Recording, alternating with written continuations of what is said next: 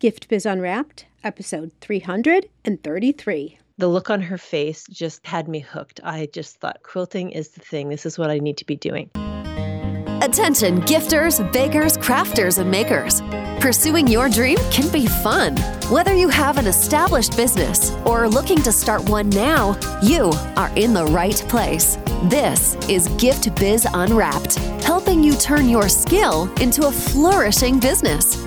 Join us for an episode packed full of invaluable guidance, resources, and the support you need to grow your gift biz. Here is your host, Gift Biz gal, Sue Monheit. Hi there, and happy Saturday. Surprised to see me here instead of on Mondays? I'm doing a switch up of the air dates of the show. This is the second week we're publishing on Saturdays and Wednesdays instead of the traditional Monday, Thursday. Why? To see if this is better for you. I'm thinking there may be more listening time over the weekend, given many of you have 9-to-5 or other part-time jobs. Of course, the shows are available to you already come Monday, if that's what you prefer. Isn't it nice to have options?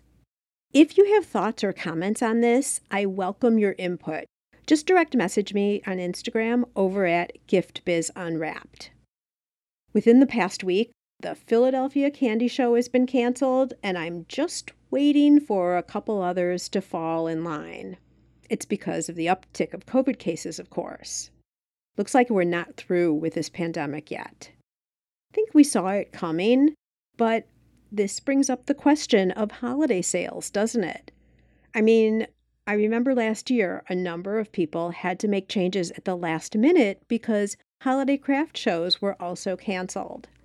May be the case this year too, so definitely start thinking about alternatives. Towards that end, let me remind you that I sponsor the At-Home Craft and Gift Show, and it's happening again this year from December 4th through 15th.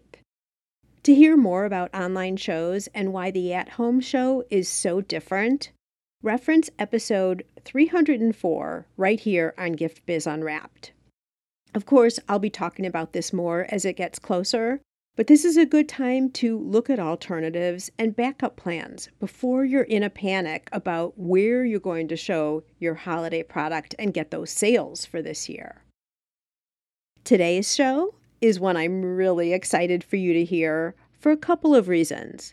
Brandy's story is so uplifting and full of twists and turns and just fabulous feel-good moments. When she started her creative business, she was an active firefighter. I know we have a lot of people who listen here who are in the medical field, but firefighting, I believe, is a first.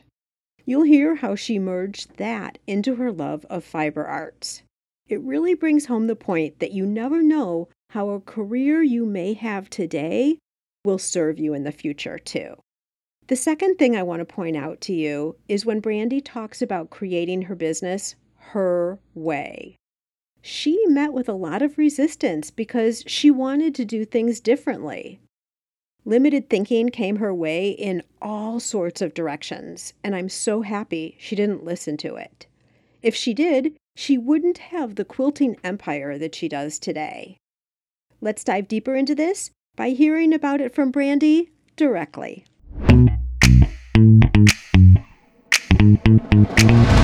Joining me today is Brandy Maslowski of Quilter on Fire.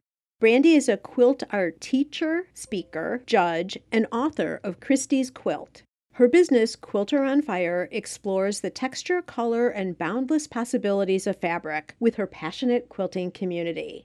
Brandy also travels the world to educate, speak, and ignite creativity with the tagline, "More joy, less overwhelm." She also hosts her weekly podcast, sharing the stories of inspiring quilt professionals. And Brandy, welcome to the Gift Biz Unwrapped podcast.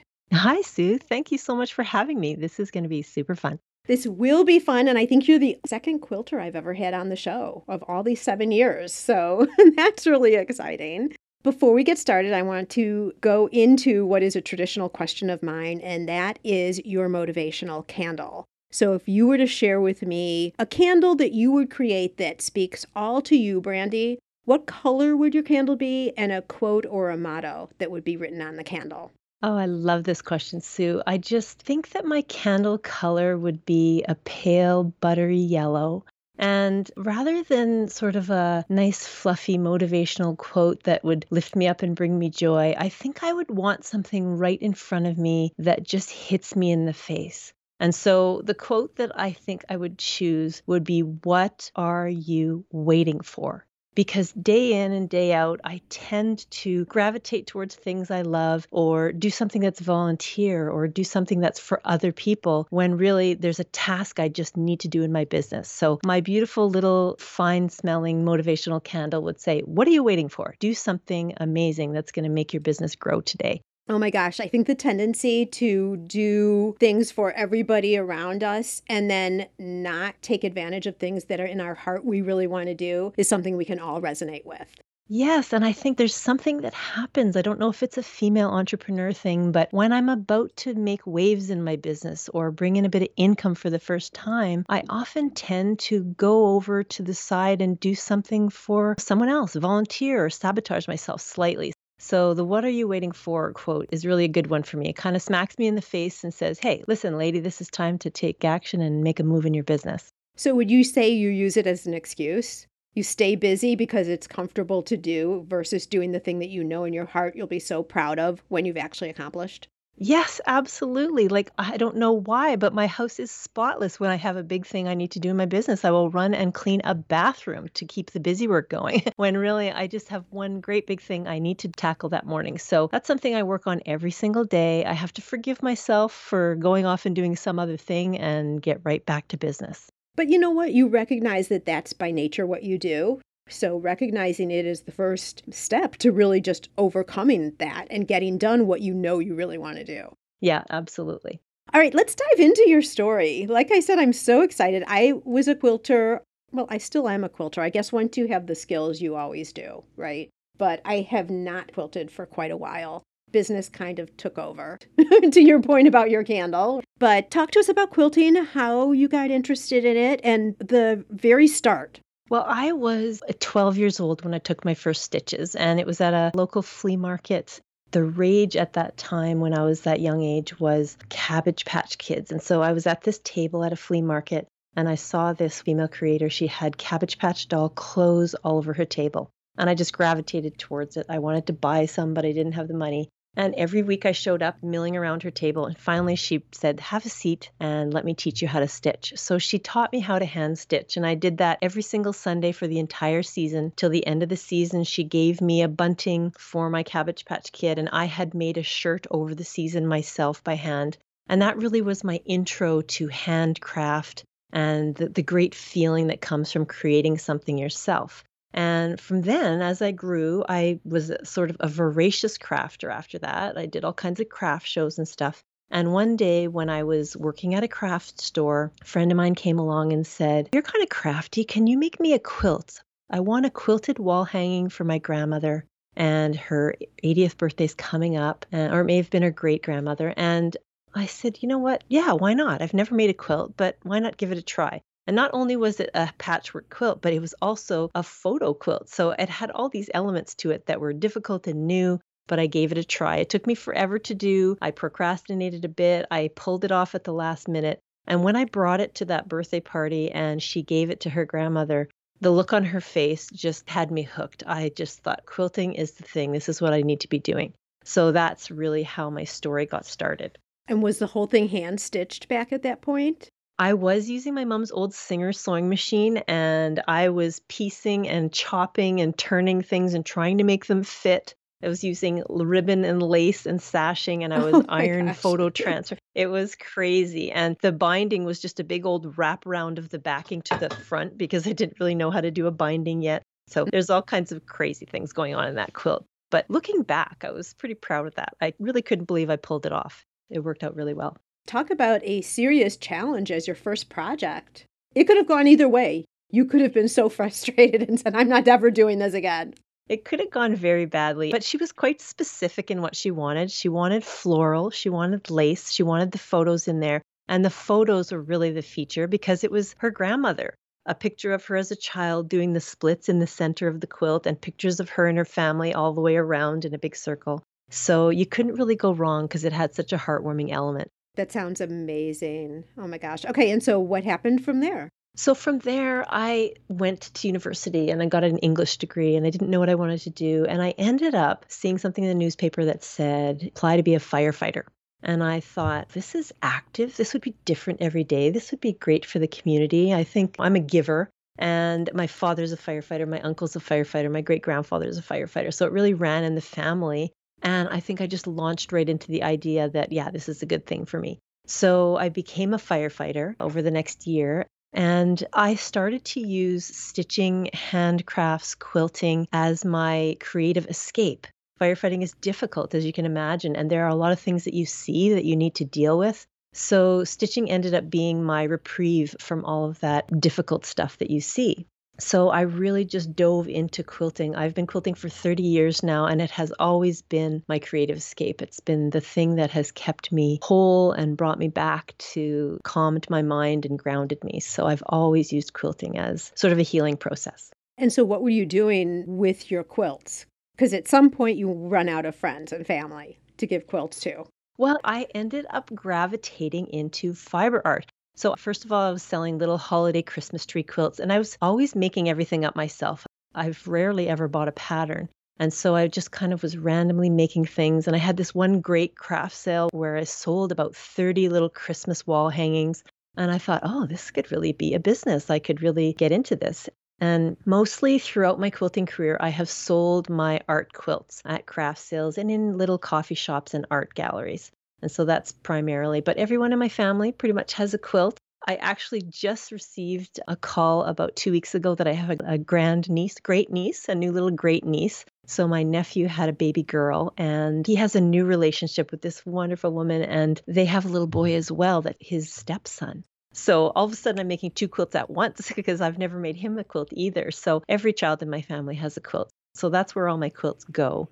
And I do love making quilts for Quilt of Valor as well. Quilts of Valor is really big up here in Canada as it is in the States. And I just really enjoy challenging my listeners to make quilts for Quilts of Valor. And I'm a really big supporter of that organization. For anyone who's listening who doesn't know what that is, why don't you give a little clip for that? Oh, absolutely. So Quilts of Valor is a program that makes quilts for injured and ill soldiers. So in Canada, it's called the Canadian Armed Forces. And when people have PTSD or injuries, the comfort of a quilt can just make a huge difference in their life. And I had the sort of honor of working with Quilts of Valor as on their marketing for a couple of years. And I was able to listen in to some of the meetings. And what they do at the board meetings is they read the letters from the soldiers who get these quilts. And I can just tell you that the tears are flowing. If you ever want to make something for charity, Quilts of Valor is the way to go, because the feeling of giving this away, the soldiers say things like, you have no idea that when I wrap myself in this quilt every day, it keeps me here on this planet. And so it's an amazing thing just to know that someone made this quilt for you out of the goodness of their heart, not even knowing who you are. They just know that you needed it. So it's a wonderful organization. That's amazing. And I know you know this, working so intimately with the community, but anyone who's a maker is such a giver. And so to be able to do that for somebody where it's so important is so significant. So thank you for sharing that. All right, so you started, and I'm looking at the evolution of how everything merged into a business. So as a child, and isn't it interesting how lots of times the things that bring us joy when we're so innocent are things that we gravitate back to or hang on to as we get older? That's what I'm hearing within your story here too. So then you started selling at craft shows, which is awesome because you're seeing that people are really interested in what you're making. So how great does that feel, right? And then did you have a formalized business at that point? I started my business in the early 2000s, and it was called Brandy Lynn Designs. And one of my struggles at the beginning was I really wanted to start teaching. I really wanted to start doing lectures and trunk shows, we call them in the quilting industry. So I started to do that, but I started to run into some struggles with the sort of who do you think you are mentality, because I was young. I happened to be maybe a decade younger than the average quilter at the time, in my 30s. And I would even just bring in 3 different colorways into a guild meeting, and someone would be like, you can't put red with pink with orange. Who do you think you are? Was kind of like this overriding notion. And I was thinking, I love this. I want to do this anyway.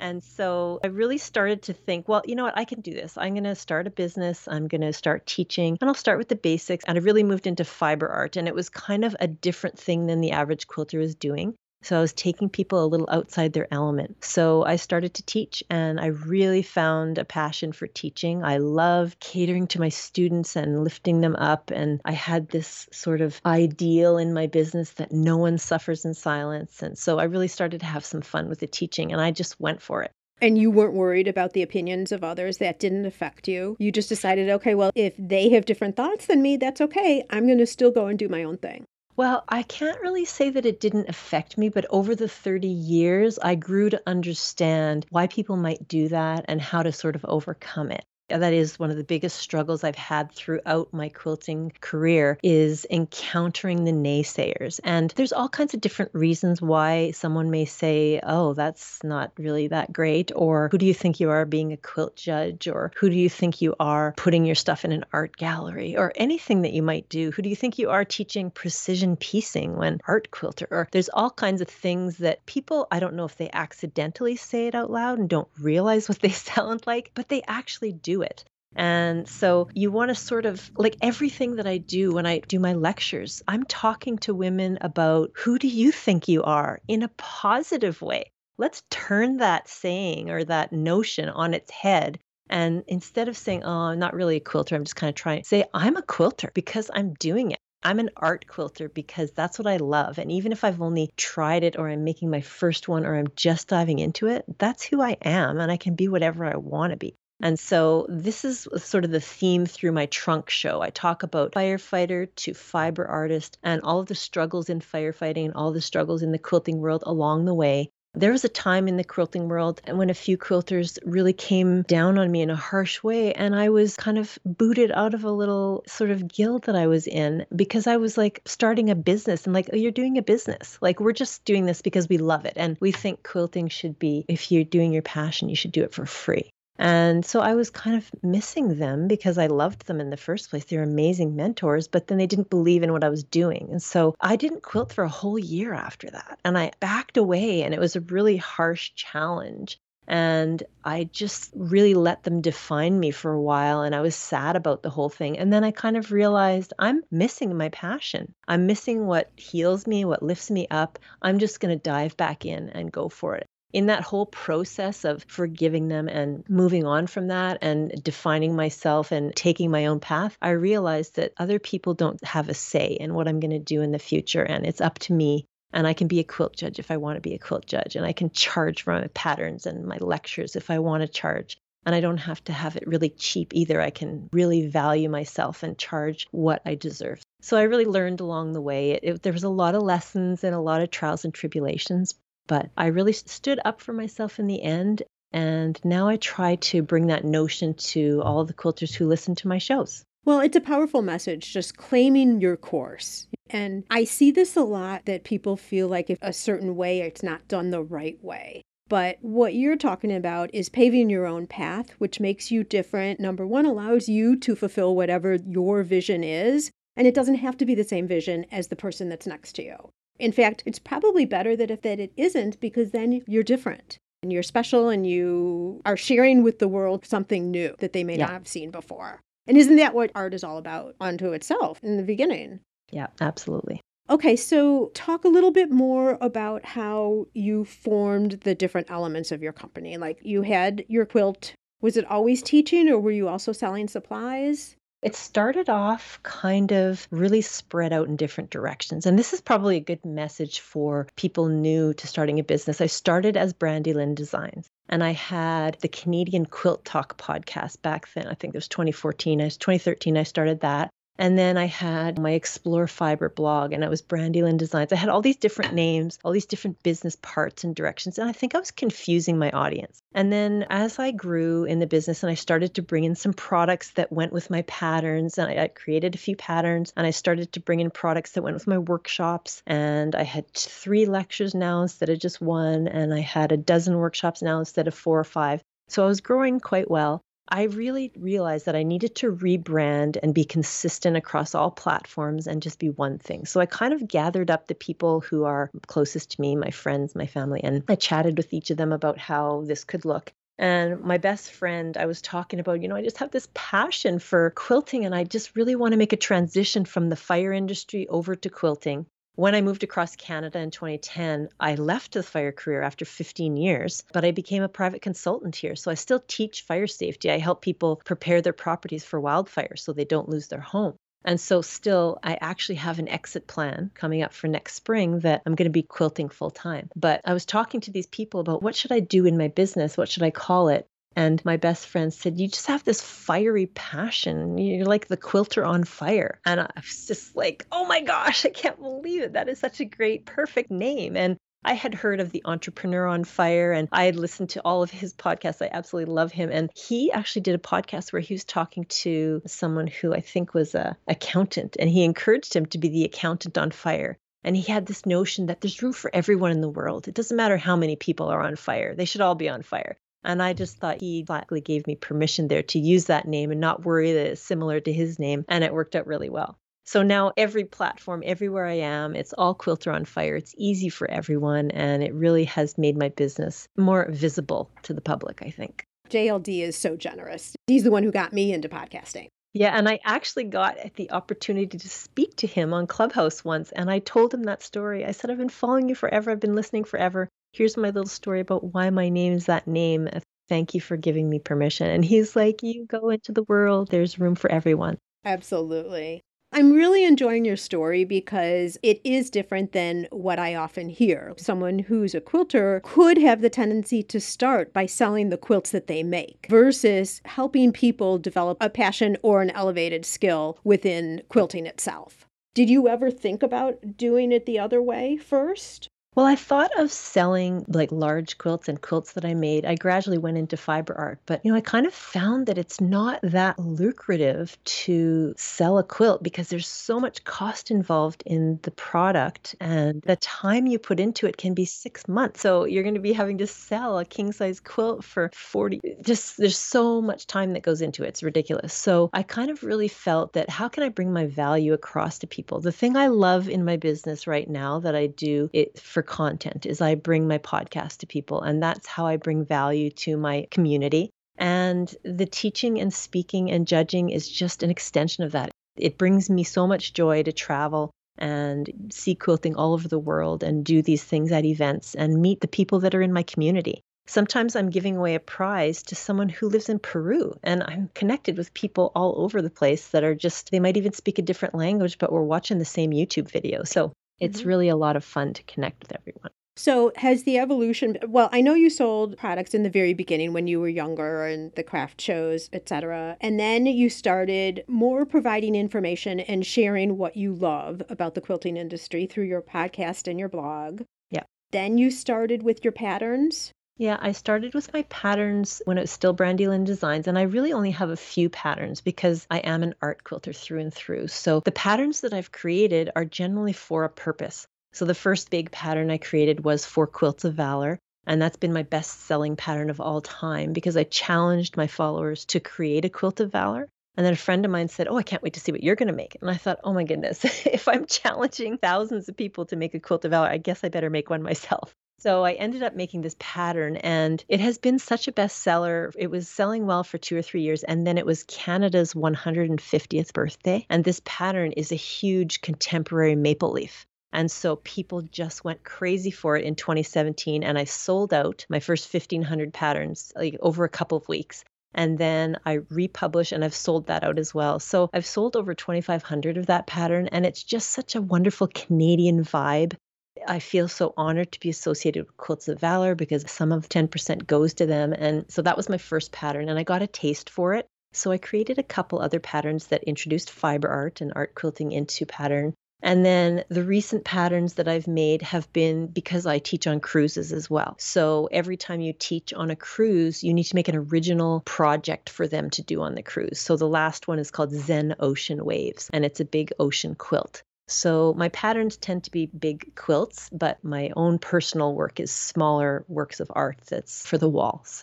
Oh my gosh, it sounds amazing. And these cruises, are they coming specifically to make the quilts? Is that the theme of the cruise? Absolutely. So the quilting cruises are like, so the first cruise I did was to Hawaii, and it was a 15-day cruise. And I took 50 women with me, and it was so fun. We did 8 full days of workshops at sea, and it was overwhelming and a lot of work, but it was really, really fun. And the last cruise that I did, Zen Ocean Waves, was actually canceled due to the pandemic. But that cruise was going to be so fun. It was going to be to the Caribbean, and we were making this beautiful ocean, gorgeous aqua quilt to go with, just sort of as a memory of the wonderful trip. So we're planning to do that cruise again coming up. I'm not sure if I'll be able to pull it off in 2022. We'll see how the company goes. And it might be a 2023 trip, but I do definitely want to use that quilt for that cruise, because Caribbean is kind of ocean and you just want to have that memory. Yeah. Oh my gosh. That sounds absolutely amazing. I remember when I was part of a quilting group, we would go away for weekends, but not a whole cruise. And I would be so up for that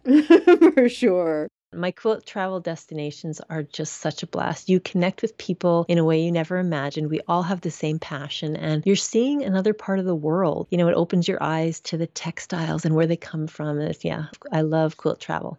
And did I see you're going to Japan next year? Yes, I am going to Japan in June 2022. And then we're also doing the Birmingham, England show in August.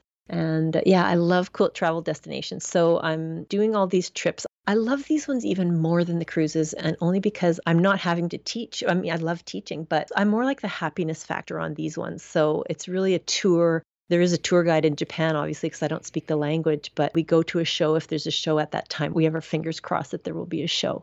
But yeah, it's so much fun because it's really comforting to have someone plan your trip for you. And then you just get to show up, and then there's a leader who makes sure everything's going well, and you have a lot less stress. Because I'm sure also with the cruises, you feel somewhat responsible for making sure that their project turns out well, too. So there's that extra layer there. All right, so, oh my gosh, you're doing so much. I could dive into any of these with a million questions, but let's keep it really relevant to the people who are listening with us right now, too. I love the honest point that you bring up. And this isn't just for quilting. There are other types of products that are the same way, that if you wanted a business out of something that you make, and the product that you make takes a long time, or the elements to the product are really, really expensive, so you're limiting your audience, which there's no problem with that at all. If that's what you love to do, you should be doing that. But if you are trying to make it like a life-supporting business, possibly these types of things that you add on top of it, Brandy, are what others could do to fulfill their dream of still doing what they love to do and their passion, but taking it in different angles that can be financially rewarding. So what would you say to someone who's now thinking about that? How would you get started? We'll pause for a quick break to hear from our sponsor, and then Brandy's going to share with us her ideas about how to layer on other types of services on top of your product. Yes, it's possible. Increase your sales without adding a single customer. How, you ask? By offering personalization with your products. Wrap a cake box with a ribbon saying, "Happy 30th birthday, Annie." Or add a special message and date to wedding or party favors for an extra meaningful touch. Where else can you get customization with a creatively spelled name or fine packaging that includes a saying whose meaning is known to a select few? Not only are customers willing to pay for these special touches, they'll tell their friends, and word will spread about your company and products. You can create personalized ribbons and labels in seconds. Make just one or thousands without waiting weeks or having to spend money to order yards and yards. Print words in any language or font. Add logos, images, even photos. Perfect for branding or adding ingredient and flavor labels too. For more information, go to theribbonprintcompany.com. Well, I would say the thing that's worked best for me in my business is to just take one step. So just take one step forward. It's about getting over that fear, right? So if you're thinking, okay, I have a business and I have an idea of what I want to do, instead of just doing the one thing you want to do, think about what are 5, 10, 15 ways that I can bring in income doing that one thing I want to do. So I could do a course, and I could have a membership, and I could be an affiliate for the wonderful companies that I love and use. And you want to have all these different ways that the same thing can bring value in multiple different ways. It's like using your content in multiple different ways. You want it on your blog, you want it on your podcast, you want it on your social media. You're doing one solid thing that brings great value, but you're spreading it out in different areas. So there's a couple different elements there, and I'm trying to do it all. I'm growing as I learn. The other thing I would mention if you're starting out that has really worked well for me in the last year is to put yourself out there on video, because I did a 3-minute video that changed the face of my business. So in August of 2020, I put out a 3-minute video. This is what I offer on Zoom. And it exploded, and I have done over 36 lectures. I've done over 40 workshops. And I've done 2-hour workshops, half-day workshops, full-day workshops, all on Zoom. And it created a business for me that now had the income where I beat that income threshold where I can now apply for grants. So I recently received a grant because I made over $30,000 in 1 year. For instance, you can apply for a new level of grants. So I got a $10,000 grant for my website. So you really want to bring in lots of multiple streams of income. Like, just try all the things and see what really works well for you. You might love Patreon, or you might like to have a membership and really connect with your audience, or you might like to do the podcast but have advertisers, or instead, if you don't want advertising on your podcast, then have affiliates and things like that. So just explore everything and really see what works for you. And that is what I'm in the process of doing right now. And so that one video really made a difference for me. And the grants also. I mean, grants are a big deal because if you're a female small business, of different grants out there in the US and Canada just for you. And if you don't apply for them, you don't get them for sure. But if you do apply, you're opening up the possibility that, for instance, my grant for my website, it's a $10,000 project, and I'm going to have a new website in the middle of August. And so $7,500 comes from the grant, and I need to invest $2,500, but it's a win for everyone because my e-commerce has been my biggest struggle since 2016. And now I'm actually solving that problem just because I took a chance, I put myself out there and I applied for that grant. So if there's any advice I would give, it would just be take that one step forward, especially if you're afraid, because that fear probably means that you're going in the direction that is really exciting. Sure. And so the video that you put it on YouTube and talked about your Zoom classes, is that right? Yeah, it actually is on YouTube, but I just want to tell you about this unique opportunity I had in the quilting world, and any quilter can do this. There's a new company in the US called Global Quilt Connection. It's started by Lyric Kennard and Sue Bleiweiss, and they created this online, website to connect quilt teachers with quilting guilds. And I just thought it was such a great idea, and I dove in headfirst when it was still free, and I said, yes, I'll do a video. I tried it out, and I was one of the very first people to get my video in there, and now it's probably like maybe $50 a year. It's really no big cost. It's so worth it. And you can get your information out there to the masses. It's just such a wonderful opportunity. And I really appreciate those guys for doing that. So that made a big difference for me in my business. And it's on my YouTube channel now.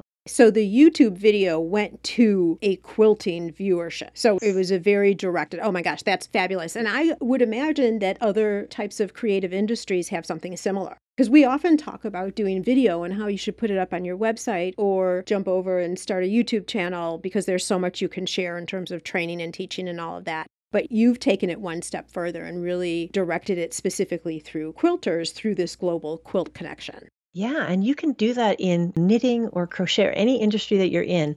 You can find a local magazine that has a blog, or if you can find someone that has that audience, first you want to figure out how can I bring them value, and then see if they're willing to do something for you in the end. And I found that once I created that video, now every time I get a request from a quilting guild, like, oh, I like your podcast and I would love to hire you, I send them that video and they instantly know, oh, this is the 12 courses she has available. These are the 3 lectures she could do. And then they're able to choose from looking at the video rather than trying to go to my website and find what I do. They don't have to do any work. They just click and they've got 3 minutes and they've got it all there. Love it. And the thing that stood out to me from your story is that when you saw the opportunity, you said yes right away. You didn't think about it. You just said yes, and then you figured out how to get that video done and what you were going to put in the video afterwards. But you committed yourself right away.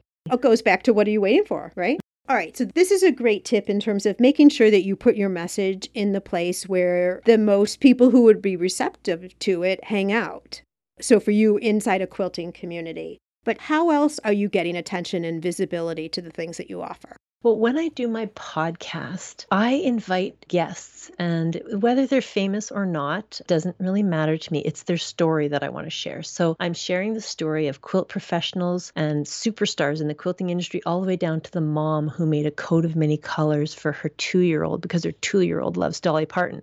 So I treat the average quilter like a superstar, and I treat the superstar like my best friend. I kind of try to really just focus on the story and how am I going to bring the listener from here to there? What's the value for them? And so this is sort of the unique thing that I bring to the table, is that you can go ahead and throw your earbuds in and start quilting away and listen to my podcast. And all of a sudden you've made like 5 blocks in a quilt and you've listened to the whole podcast and you're just in your zone. And so that's my goal for people. That's how I bring them the most joy, I think. And even when I'm in a classroom, I tell my students, no one suffers in silence. This is just not something that happens in my class. So you need to reach out to me if you're struggling. I once had a quilter who we were taking apart shirts and we were quilting all over the front of the shirts and putting the shirt back together. It was a super fun class.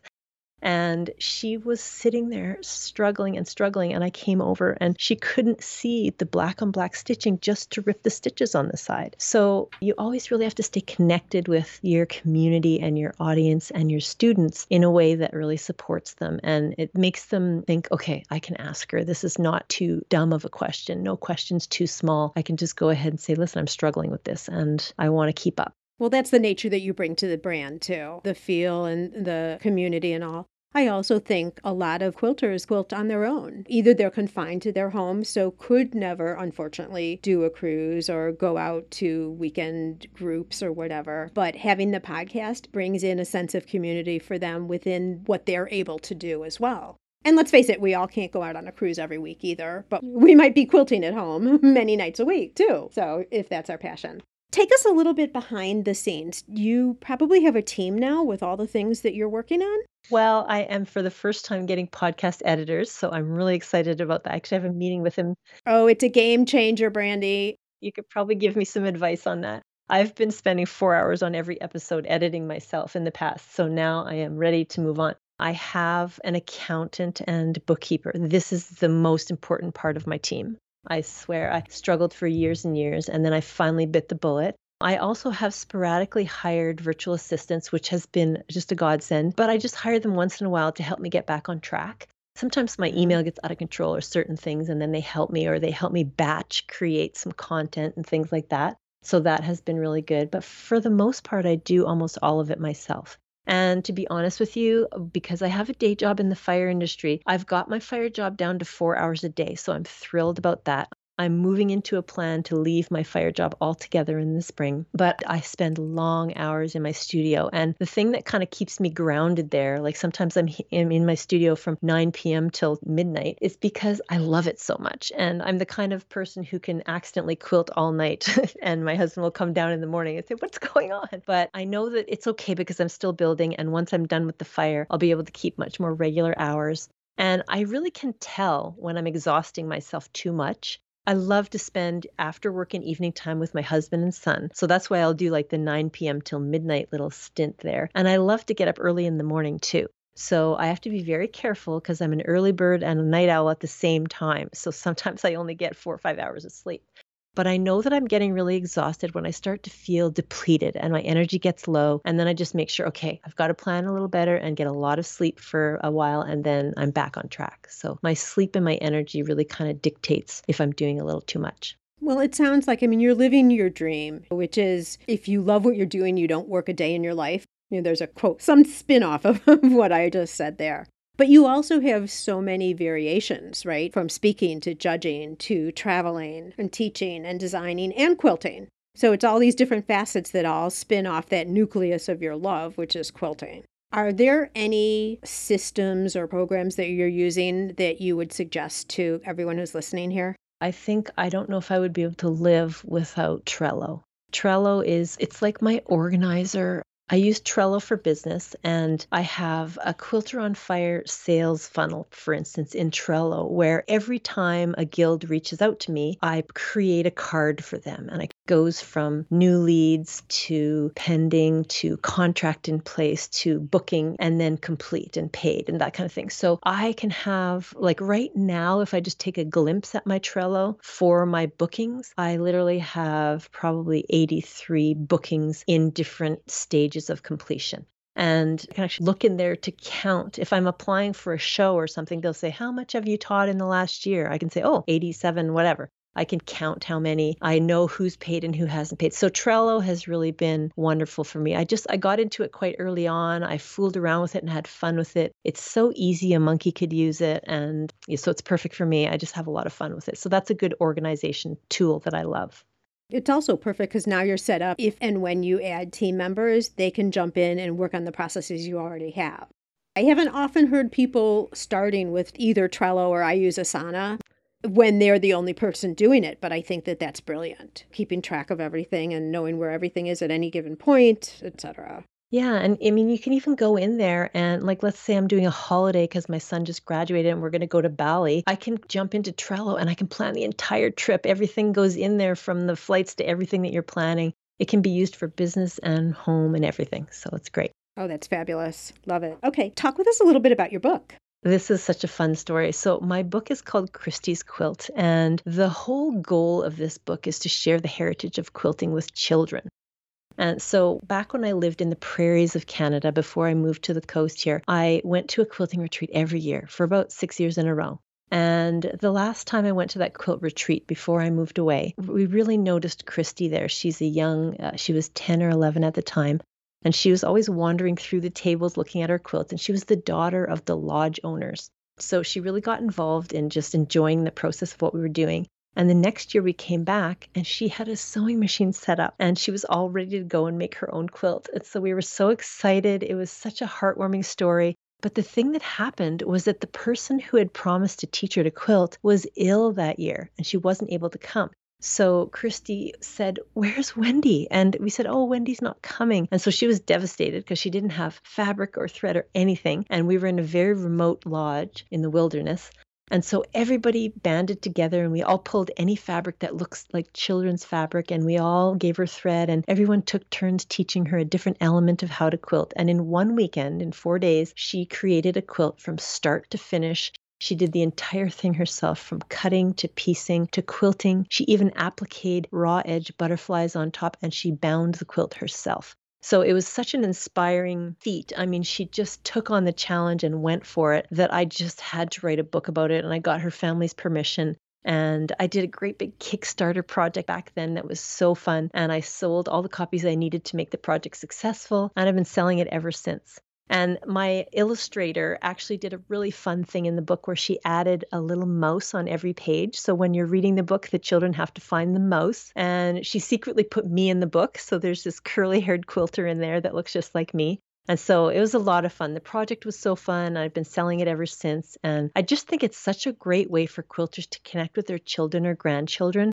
When you give a quilt to a child, of course, they absolutely love it, but they might not really understand what goes into the making of the quilt. So this is what they read through in the book. Do you know where Christy is now? Yes, I do. I actually had her on my podcast, which is so exciting.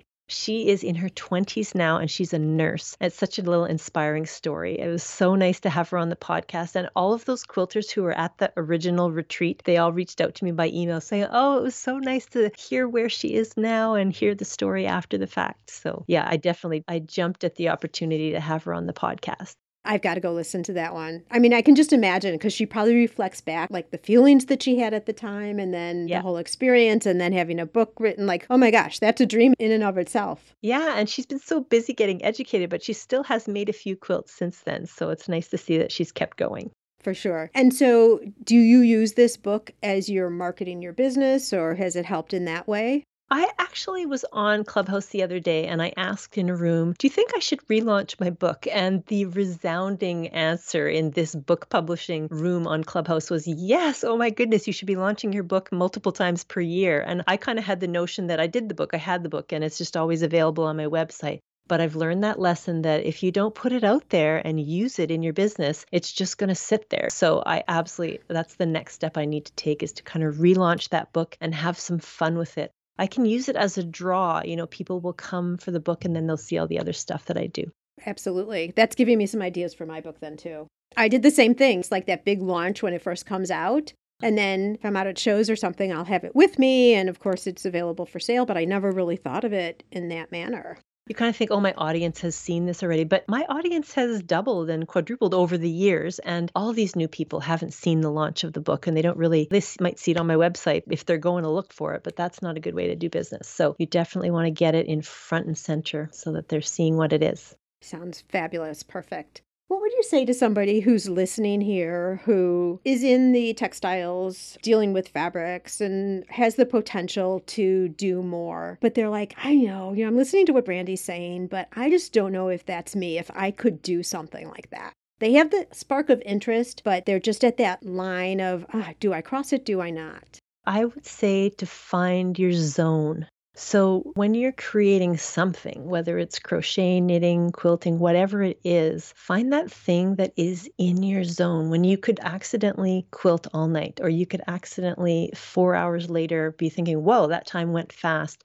Find that thing and do more of that. And find your passion, what you love the most about it. And throw that up on TikTok or something and try it out. Like, get out there and get involved in the community for what you love to do most. If you love quilting, but there's this specific one thing like English paper piecing that really is your jam, go for it and just dive right into that specific thing. I really think the more you niche out, the better. And this is where I'm moving in my own business. I've always done quilting and art quilting and such a wide variety, trying to please everyone. I decided to become a judge because I wanted to learn more about traditional quilting because I'm so artsy. But my niche moving forward is art quilting and fiber art, and this is the direction I'm going in my business. And it's just what brings you the most joy is what you really need to do.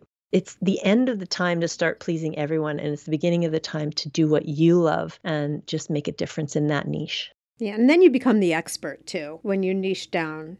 And so when you say you're moving in that direction, what does that mean specifically? I'm really excited about the launch of my new website in August, and I'm creating my first online course, which is called Fiber Art Fundamentals. And from there, I'm moving into a huge fiber art project that's going to last a couple of years. So I'm really excited about niching out into that because I've always spread myself a little thin trying to do scrap challenges and blog hops and all kinds of different things that are quilty, but not my specific niche. So I'm really getting into art quilting now, and I'm going to go crazy. That sounds exciting. But would you say that testing the waters in different areas helped you really define where you wanted to be? Oh, yeah, absolutely. And I'm balancing people saying, who do you think you are? And I realized over the years that I shouldn't really be teaching precision piecing when my passion is artsy, fartsy, messy, that kind of stuff. So I can do it all. And I've become a quilt judge. When I was learning to be a quilt judge, I would find something like a cathedral window block in quilting, and I've never made it. So I would have to dive in and learn how to make that so that I would be able to judge it one day. But really, that wasn't my passion. Like, I like quilting and all the different blocks you can do, but traditional is not the thing that I would create as a pattern or do for a friend. I would make an art quilt, or even a modern quilt is more my style. And so I've realized over the years that even though I want to learn everything and learn all the rules and know how to do everything properly, now it's time to break the rules and do what I love. Yes, break the rules, Brandy. All right, well, this podcast episode is going to be going out in August, so your website might very well be up at this point if people are listening right the week that it goes live. What is the website? It's www.quilteronfire.com. Perfect. Okay, so same name. What are you doing? Just moving the domain over when the website gets done? Yeah, I have a perfectly good website right now, but my struggle is e-commerce. So my e-commerce is going to be amazing, and it's going to be a brand new look. It's going to be just entirely new. So I'm really excited about it. It will be the same domain and everything. You can find everything there right now, but it'll just be a brand new look. Wonderful. Well, so everyone needs to go over there right now and then go over again in a couple of weeks, because depending on when in August it happens, you might see something new, but that would also be interesting to see the transition. Yeah, absolutely.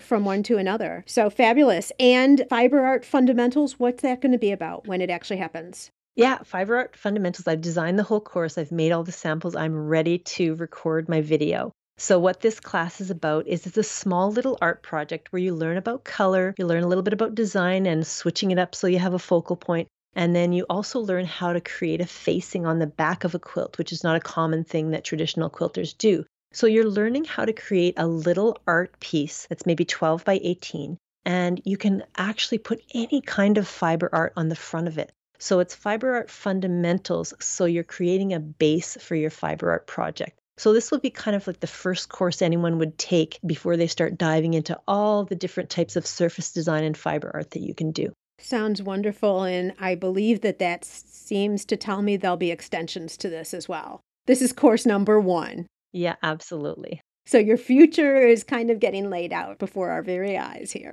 Thank you, Brandy. I so appreciate you spending time with us, giving a peek behind the scenes of what Quilter on Fire is all about.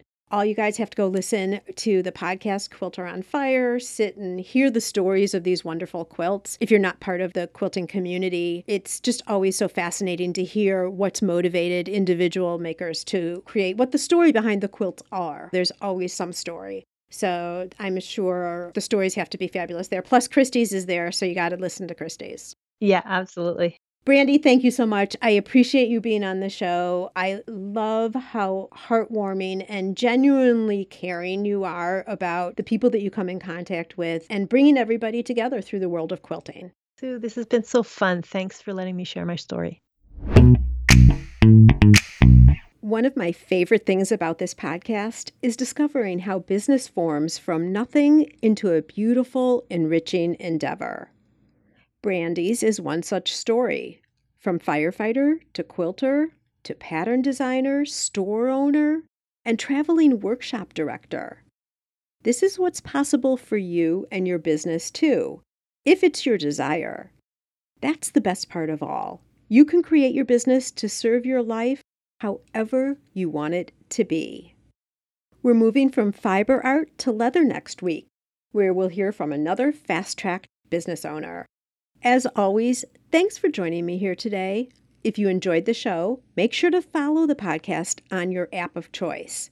That way you won't miss a single episode, especially right now during this air date test. Also, a rating and review would be greatly appreciated. It's a way for the show to be seen by more makers, and it's also a wonderful way to pay it forward. And now, be safe and well. And I'll see you again next week on the Gift Biz Unwrapped podcast. I want to make sure you're familiar with my free Facebook group called Gift Biz Breeze. It's a place where we all gather and are a community to support each other. I've got a really fun post in there that's my favorite of the week, I have to say, where I invite all of you to share what you're doing, to show pictures of your product, to show what you're working on for the week, to get reaction from other people, and just for fun because we all get to see the wonderful products that everybody in the community is making. My favorite post every single week, without doubt. Wait, what? Aren't you part of the group already? If not, make sure to jump over to Facebook and search for the group Gift Biz Breeze. Don't delay. Come join us in Gift Biz Breeze today.